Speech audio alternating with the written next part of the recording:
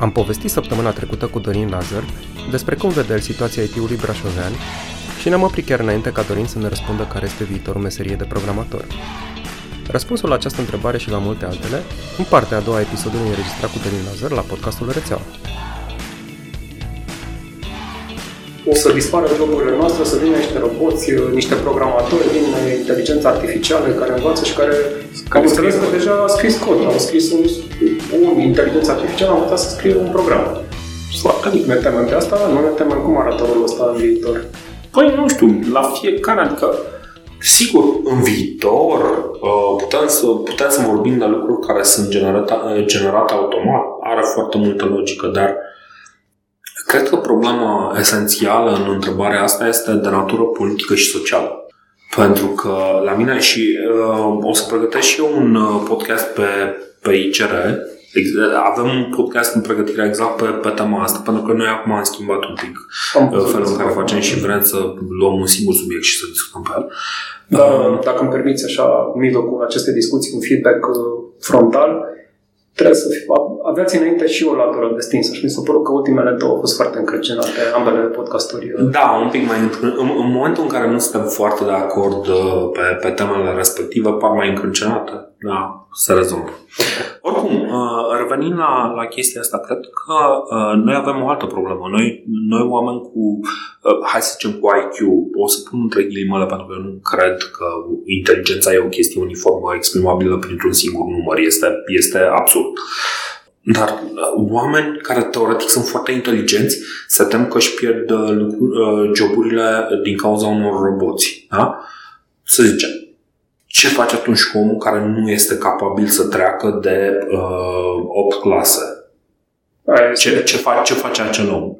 Deci, în momentul în care oamenii ăștia care au niște studii, au un bagaj de cunoștințe, o să-și pună această problemă, până atunci o să ai miliarde de oameni care o să fie înlocuiți de roboți și atunci ai deja o cu totul altă problemă în viața ta. Și atunci întrebarea reală este ce se întâmplă până atunci. E momentul în care din tehnicieni, știi, în fundația lui Asimov e un moment foarte fain în care din evoluția fundației cumva ăștia fac din inginerie un fel de religie.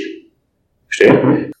Cumva noi spre chestia aia, deci aia e direcția în care mi se pare că ne îndreptăm, știi? Oameni care preiau subiectul ăsta, adică e posibil, ăsta este un viitor posibil. Asimov l-a gândit doar ca pe o paralelă cu ce se întâmpla cu Imperiul Roman, dar este o variantă posibilă în care oamenii pierd noțiunile de bază și nu mai știu să construiască chestii de bază, dar continuă un mambo-jumbo, știi, în care facem cu tare chestii. O să fie ceva de genul, o să mergi la programatorul genial să te spovedești și el îți va da o aplicație. Da. Zic, fiule, ia această aplicație și fă-te bine. Care este poate făcută de un AI. Exact. Problema reală nu este la noi. Deci când va ajunge la noi problema asta, deja va fi prea târziu. O să avem niște mișcări sociale mult mai grave. O să trecem prin întrebarea dacă avem parte, iarăși fac apel la science fiction. O să vină întrebarea dacă o să avem un jihad butlerian sau nu. Dacă o să avem o revoltă contra mașinilor sau nu. E o întrebare foarte bună.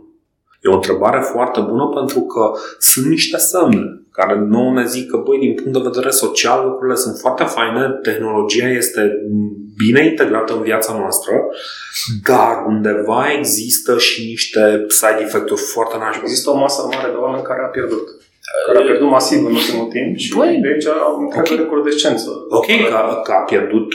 Asta e una. Întotdeauna când ai un avans tehnologic, ai mulți pierzători, dar și mulți câștigători, pentru că se schimbă. Nu mai trebuie să mergi să faci munca de jos, faci o muncă mai la costum, mai fără transpirație. Ok. Lucrurile astea, într-un fel, se compensează. Când ai avut Revoluția Industrială, ai avut o trecere în care, într-adevăr, oamenii au trecut de la munca câmpului la munca cu mașini, care teoretic este mult mai simplă. Realitatea a fost mult mai complicată. că avem și trebuie să ne uităm la Dickens, să vedem cum arată Londra în plină revoluție industrială. Acolo trebuie să ne uităm, sunt lucruri foarte interesante, da?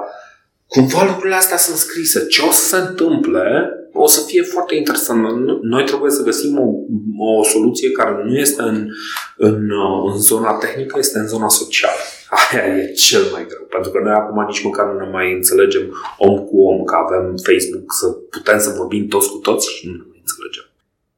Să mă leg un pic de treaba asta, pentru că mi se pare un punct foarte interesant. Noi aici facem de ceva timp în Brașov, cel puțin, conversii. În sensul că e un termen nou care a apărut de curând pe piață, care se numește New Collar. Dacă până acum câțiva ani de zile forța de muncă era împărțită în două categorii mari, blue collar și white collar, adică muncitorii cu mâna, și white collar, cei care se ocupau de contabilitate și de muncile astea ușoare. Acum noi am introdus un nou termen care se numește New Collar, care de fapt înseamnă oameni convertiți dinspre blue collar și white collar către joburi, către slujbe în IT. Noi facem asta deja de ceva timp în Brașov, cumva plecând sau încercând să profităm de faptul că există o comunitate serioasă vorbitoare de limba germană, surprinzător de serioasă pentru mine ca brașovean. Luăm oameni din industrii care nu au legătură cu IT-ul și transformăm în oameni de IT, care nu fac, poate cine știe ce, nu fac programare cu siguranță, dar fac activități de IT destul de importante, în special pentru țările vorbitoare de limbă germană, evident. Modul în care se face conversia asta e relativ dureros, în sensul că durează mult și se investește destul de mult în creșterea competențelor acestor oameni în zona de IT. Sunt curios dacă o astfel de conversie se poate face și în zona de programare. Există această posibilitate oare să luăm oameni din alte industrii să-i transformăm în programatori, sau programare e o slujbă în care e un job în care dacă n-ai început, e foarte greu să vii după aceea? E gap-ul prea mare? Bine, acum eu o să vă pun o întrebare foarte cinică. Voi v-ați uitat la colegii voștri. Îți garantez că în 3 sferturi din ei nu au pregătirea de specialitate, sau dacă au pregătirea de specialitate, o au la un nivel foarte superficial. Acum eu pot să spun cum se face pregătirea de specialitate în România. Apropo, eu am și predat la un moment dat la facultate aici, am predat sistemul de apărare, mă rog, nu tip drog de profesor, că nu am diplomele necesare, dar îți spun că școala românească, facultatea românească, poate într-adevăr Bucureștiul, Clujul să aibă niște standarde mai înalte. În restul țării, ideea este cine intră, iese. Intră un număr de oameni pe care l-am stabilit la începutul anului. 3 ani mai târziu avem tot atâția absolvenți. Nu este. A fost experiența mea directă. Deci din anul în care am început eu... Zic că e bine, acum câțiva ani, da, dar nu știu acum. Tu te referi la timpurile actuale. Acum vorbim când ai 3 ani și oamenii știu că dacă vii să-ți iei, mai ales cu programarea, vii să-ți iei diploma asta, nici profesorii nu au pretenția de la tine să fii prezent, pentru că ei știu că tu de fapt vrei să ajungi în câmpul muncii și să faci bani. Și da, e o convenție. În momentul în care iese cineva de la facultate, și asta o știți și voi, vine cineva de la facultate, eu trebuie să, în momentul în care îl pun pe un proiect, trebuie să-l învăț de la zero. E de la zero. Pentru că nu ai ce face cu el. Decât te uiți mai curând la skillurile soft și la atitudine și mai puțin la... Adevărul e că în conversia de care zicea Tudor, noi am constatat așa foarte direct că e mai simplu să învățăm pe cineva IT decât să-l învățăm germană. Și atunci am luat oamenii care știau germană și învățăm de IT, dar nu programare. De-aia cred că întrebarea mai specifică este: putem lua din altă meserie să-l facem programator? Pentru că pe suport am încercat, pe câteva meserii din astea pe servicii, care nu sunt neapărat cele de programare, cele adânci. Dar care au o latură tehnică. Care au latură tehnică, dar înseamnă să vadă un cod, să înțeleagă un pic, nu înseamnă efectiv partea de creativitate. Deci, în primul rând, da, e foarte important partea asta. Programarea are 3 elemente. Are partea abstractă. Este un minimum de gândire abstractă care trebuie făcut, trebuie depus un efort spre gândirea abstractă. Ai partea de gândire creativă, pe care chiar din programatorii pe care îi avem acum, pe care îi aveți voi, pe care îi are tot Brașovul, toată România, creativi, sunt 5% cel mult. Oameni care să aibă creativitatea asta, care să nu copieze niște soluții, ci să vină ei cu soluții, să propună ei lucruri, sunt un 5%. Cam așa văd eu, deci nu sunt mult mai optimist din punctul ăsta de vedere. Și ai o parte laborioasă. Ai o parte în care trebuie făcută legătura X cu Y. Și am întâlnit programatori funcționali. E un fel de analfabetism funcțional, știi? Adică oamenii aia sunt funcționali în funcție de programatori, dar nu poți să-l pui să facă ceva nou sau să îl înveți o soluție, omul o să stea. Sunt oameni foarte muncitori, este vorba de atitudinea lor față de muncă și suntem în punctul în care o mare parte din programare, o mare parte din soluțiile astea sunt făcute de niște oameni muncitori, dar care nu au niciun pic de dedicație. Ăștia sunt grosul programatorilor de azi, mai ales cei care sunt sub 30 de ani. O mare parte sunt foarte muncitori, pentru că pe lângă mitul ăsta pe lângă toată situația asta pe care le spuneai tu aici, mai era și o vorbă că oamenii de la 30 și ceva de ani, când noi eram pe undeva pe la 25, oameni pe la 35 de ani veneau la noi și ne spuneau: băi, când o să aveți voi 35 de ani și o să vedeți cum vin aia tineri și vă iau fața. Da, e adevărat, ăia tineri vin și mi-au fața, dar ăia tineri care vin și mi-au fața, îi fac niște lucruri foarte copy-paste, merg Stack Overflow, copiem soluția, o punem acolo, nu înțelegem. Oamenii ăia, în momentul în care au... Asamblează mai curând. Da, sunt asamblori, da. Sunt niște lucrători fără finanțe, fără gândire. Nu toți. Cred eu că intelectul, gândirea abstractă și creativitatea sunt niște constante peste toate generațiile. Și, într-adevăr, o să ai oameni dedicați, oameni care sunt capabili de gândire abstractă la același nivel. Poate chiar mai mulți care sunt capabili de gândire abstractă, pentru că acum ei lucrează mult mai mult concepte abstracte decât în spațiul real. Dar capacitatea de a pune lucrurile împreună, de a face lucrurile să meargă, asta este o intersecție de valori care duc gândirea abstractă, aduc creativitate, dar mai sunt și alte lucruri. Capacitatea de a munci într-un anumit fel, de a gândi lucrurile într-un anumit fel, de a pune lucrurile cap la cap și să nu fie niște simpli asamblori care merg: băi, cum rezolv chestia asta? Ok, iau soluția, o pun în partea elantă și gata. Și dacă am pune asta în context, deci eu nu sunt programator, clar sunt om de IT, dar mi se întâmplă stând de vorbă cu programatori și de multe ori când vorbim de dezvoltarea carierei îmi spun: aș vrea să lucrez în dezvoltare, și marea majoritatea proiectelor înseamnă că programele sunt deja făcute și e nevoie de un programator care să le înțeleagă, să facă mentenanță, să le mai adapteze, să le evolueze. Mitul ăsta cu a începe să fac de la zero, așa îmi spun oamenii, nu știu cât de adevărat. Da, mi-ar plăcea să pornesc greenfield și să dezvolt eu o soluție, să fac un program.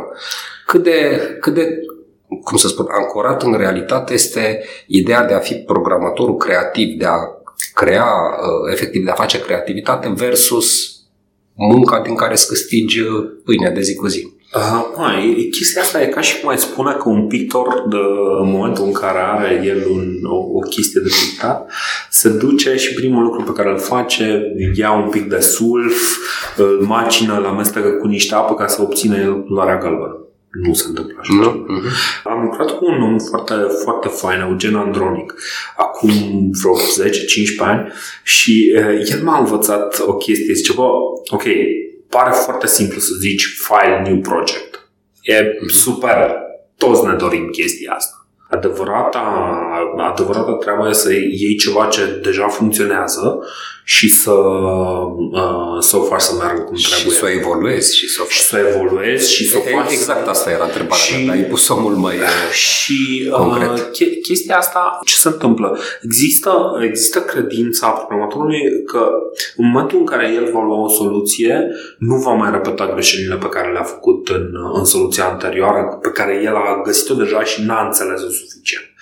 Foarte des, mie mi se pare că asta este o lipsă de abilitate mai din zona socială, să zic așa, dar nu e mai în zona investigativă. N-aș putea să știu exact unde anume lipsește ceva, însă ideea este că, da, în momentul în care faci un proiect nou, ai toate șansele să faci propriile tale greșeli, care uneori poate să fie mai rele decât greșelile oamenilor care deja au făcut ceva să funcționeze. Acum, eu știu chestia asta pentru că eu de 1 an și jumătate, pe lângă un proiect ceva mai serios la care lucrez, am început ceva pe cont propriu de la zero. E incredibil. E incredibil pentru că în momentul în care încep de la zero, nici nu dai seama cât de multe lucruri îți lipsesc. Care de obicei există deja și sunt... Care de obicei există deja, sunt niște convenții făcute. Deci gândește numai, uite, eu am început proiectul respectiv în C++. Sunt atât de multe modele de management a resurselor pe care le poți aborda în C++, încât ajungi, vreau și de acolo. Și deodată, în momentul în care vrei să pui lucrurile cap la cap, îți dai seama că lucrezi foarte mult la infrastructură și lucrezi zero la ideea ta. Și în momentul în care faci chestia asta, îți dai seama, adică trebuie să stai să te gândești, băi, chiar merită ce fac, chiar nu merită, și e incredibil de greu să le faci, chiar dacă la un moment dat lucrurile respective pe care le refolosești tu sunt de o foarte slabă calitate, față de zero, este un pas în plus, știi? Adică, ok, dacă la un moment dat chiar te deranjează atât de mult componenta respectivă, o poți rescrie pe aia. Dar marea majoritatea lucrurilor care există deja în universul ăsta sunt de o calitate mediocră și în momentul în care ai ceva mediocru, ai o mare problemă, pentru că este suficient de prost cât să te frustreze, dar este suficient de bun cât să nu renteze să reimplementezi. Asta este cea mai dureroasă alegere pe care o faci și în momentul în care tu ești propriul tău șef, cum sunt eu propriul meu șef, asta este cea mai grea decizie de făcut. E incredibil cât de multă energie îți consumă să decizi o chestie de genul ăsta. Hai să facem o voltă. Voltele sunt mișcările mele preferate în podcast. Tu ai un brand personal foarte puternic. Ai 2 podcasturi, întreții 2 podcasturi, dintre care unul chiar cu vechime serioasă, pe care îl ascult de foarte mult timp și pe care l-am descoperit absolut întâmplător și care îmi place foarte mult, icrpodcast.ro. Ai un podcast de istorie pe care n-am reușit să-l ascult, îți spun foarte sincer, istoria este ceva ce mie nu-mi place și mi-e greu face mai atractiv. Mi-e greu să consum, am să încerc să ascult. Și am un blog pe care postezi destul de des subiecte de care mai variate.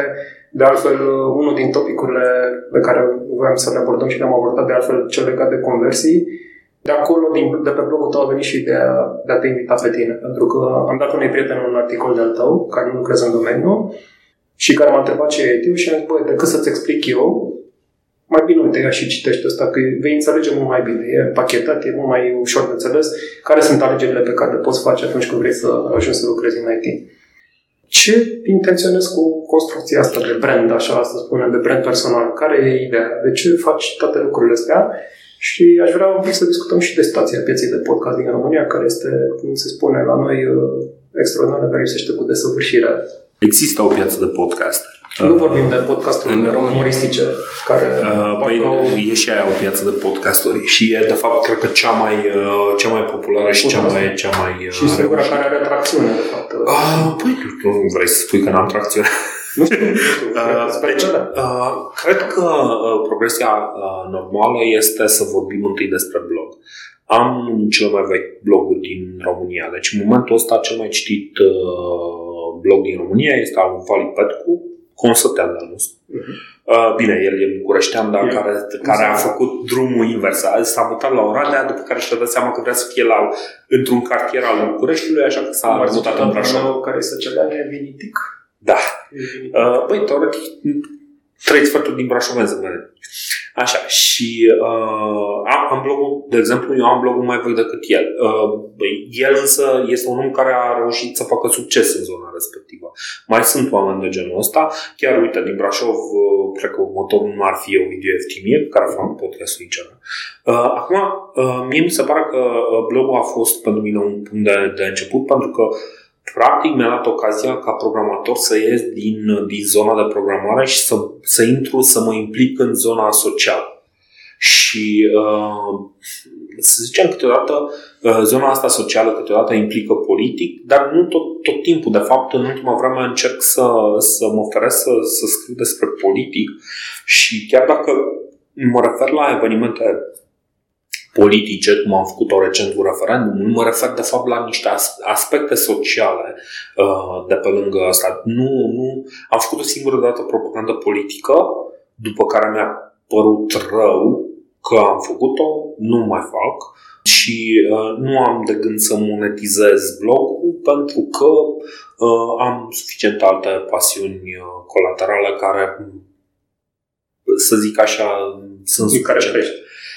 Nu trebuie să mai fac și din chestia asta un business. Practic asta e contribuția ta blogul, așa să o înțelegem. Nu, este punctul, este locul unde eu îmi spun părerea despre lucruri. Nu trebuie să fie relevant pentru nimeni, asta este marele meu avantaj, este locul unde eu pun ce vreau, este locul unde eu mă exprim public. Dacă vrea cineva să vină să citească, foarte bine.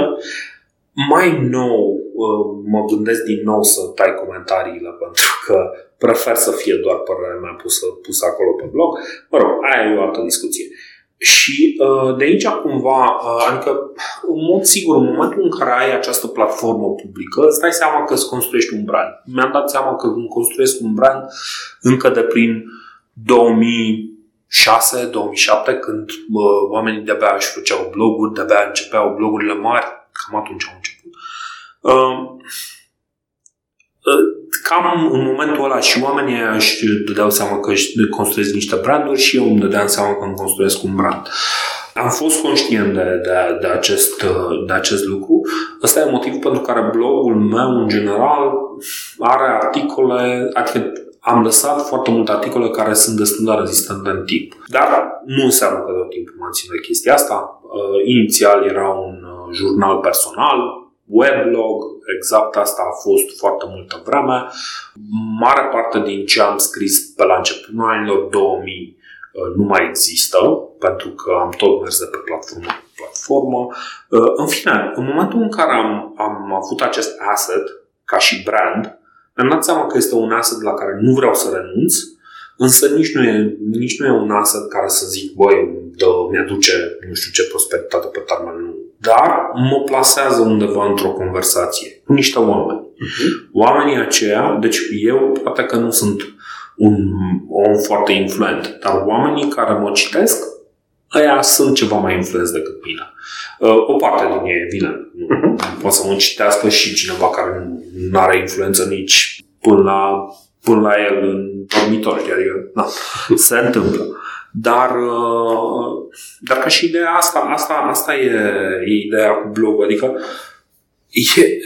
mi-am dat seama că e o valoare, n-am știut, foarte multă vreme n-am știut ce să fac cu blogul, dacă să-l mai țin, dacă să-l fac exclusiv tehnic, dar mi-am dat seama că am nevoie de o platformă pe care să mă exprim din punct de vedere social. Și întotdeauna am privit cu suspiciune platforma Facebook. Și mai nou chiar a dat suficiente semne că începe să practice cenzura din ce în ce mai agresiv și faptul că încă mai am această platformă personală este un mare avantaj. Singura problemă este că cei care nu au început ca tine cu mult timp în urmă nu prea au șanse, dacă ies în afara Facebook-ului, să-și construiască brandul personal. Poți să te folosești. Facebook-ul este un canal excelent, dar este un canal. Nu e... Deci ăla nu trebuie să fie centru. Asta într-un fel mă deranjează foarte mult la această învâltorare, la acest vârtej public care se întâmplă tot pe Facebook. Tot ce apare pe Facebook dispare în 2 zile. Dar așa cum tu ai o platformă în care vorbești despre tine, dar știi cum să o faci, da? Pentru că ai conținut, ai cunoștințele tehnice și așa mai departe, sunt și alți oameni care simt nevoia să se exprime în felul lor, știi? Și Facebook e un instrument foarte facil pentru a se exprima. Așa o percepție ca o exprimare. Da, este un... Produc zgomot, nu produc conținut, dar zgomotul ăla e foarte e frustrant că oamenii produc și conținut acolo. Aia e frustrant. Sunt prieten cu o fată care suferă de scleroză multiplă. A produs foarte mult conținut pe care l-a pus pe Facebook. La un moment dat însă au început oamenii care nu prea îi plăceau felul în care vorbea să îi taxeze exprimarea. În momentul ăla și-a dat seama, stai un pic, conținutul meu trebuie salvat cumva, știi? Și atunci și-a mutat conținutul. Nu știu exact ce o să facă pe viitor, o să fie un pic mai complicat. Deci, suntem într-un punct unde trebuie să ne dăm seama ce merită construit și ce nu. Oamenii care își construiesc o prezență pe Facebook trebuie să ia asta în considerare și anume că prezența lor este condiționată de toanele Facebook. Și cu chestia asta cred că am terminat discuția. Acum, tu spui de mine că eu, am lucruri de spus și am o platformă pe care o fac. Platforma oricine poate să-și construiască, este destul de ieftin și ce am de zis sunt lucruri, deci felul în care scriu, felul în care mă exprim este un lucru construit în timp. Pentru mine scrisul în sine a fost o pasiune întotdeauna. Eu am vrut să scriu science fiction când eram prin anii 2000, când eram pe la sfârșitul anilor 90. Iarăși scriam science fiction de proastă calitate, deci foarte prost, dar scriam de acolo. Cumva în momentul în care faci ceva vreme de 15 ani, e un pic altfel. Să nu mă înțeles greșit. Deci, cumva înțeleg foarte bine ce spui tu. Adică Facebook-ul nici nu are platformă. Dar mă gândesc că e foarte facil, știi? E foarte accesibil, e foarte ușor. Ai dat click într-o fereastră, ai scris o bazaconie acolo, e dat și în jurul tău e o bulă care te împinge înainte. Zero cost, zero... Deci în momentul în care ceva te costă, îți dai seama care sunt costurile respective, în momentul respectiv o să vezi și valoarea acelui lucru. Și sincer, deci îmi doresc ca oamenii să înceapă să se depărteze de soluțiile cost zero. Putem să vorbim la infinit despre cloud, despre orice. Prefer oricând să dai o sumă decentă. Într-adevăr, suntem în punctul în care multe servicii pot costa aproape zero, dar nu îmi doresc niciodată un serviciu. Zicea cineva, atunci când nu costă nimic, tu ești de fapt produsul, da. Vom continua să spunem poveștile eroilor necunoscuți din IT-ul românesc și săptămâna viitoare. Rețeaua e un podcast pe care îl puteți asculta pe Podbean, iTunes, SoundCloud și YouTube. Gazde sunt Dorin Boabe și Tudor Stoica, producător și editor este Anca Angel. Ne găsiți și pe Facebook, la facebook.com/rețeaua.podcast, unde puteți să ne dați like, share și ce mai trebuie. Deschis, non-stop!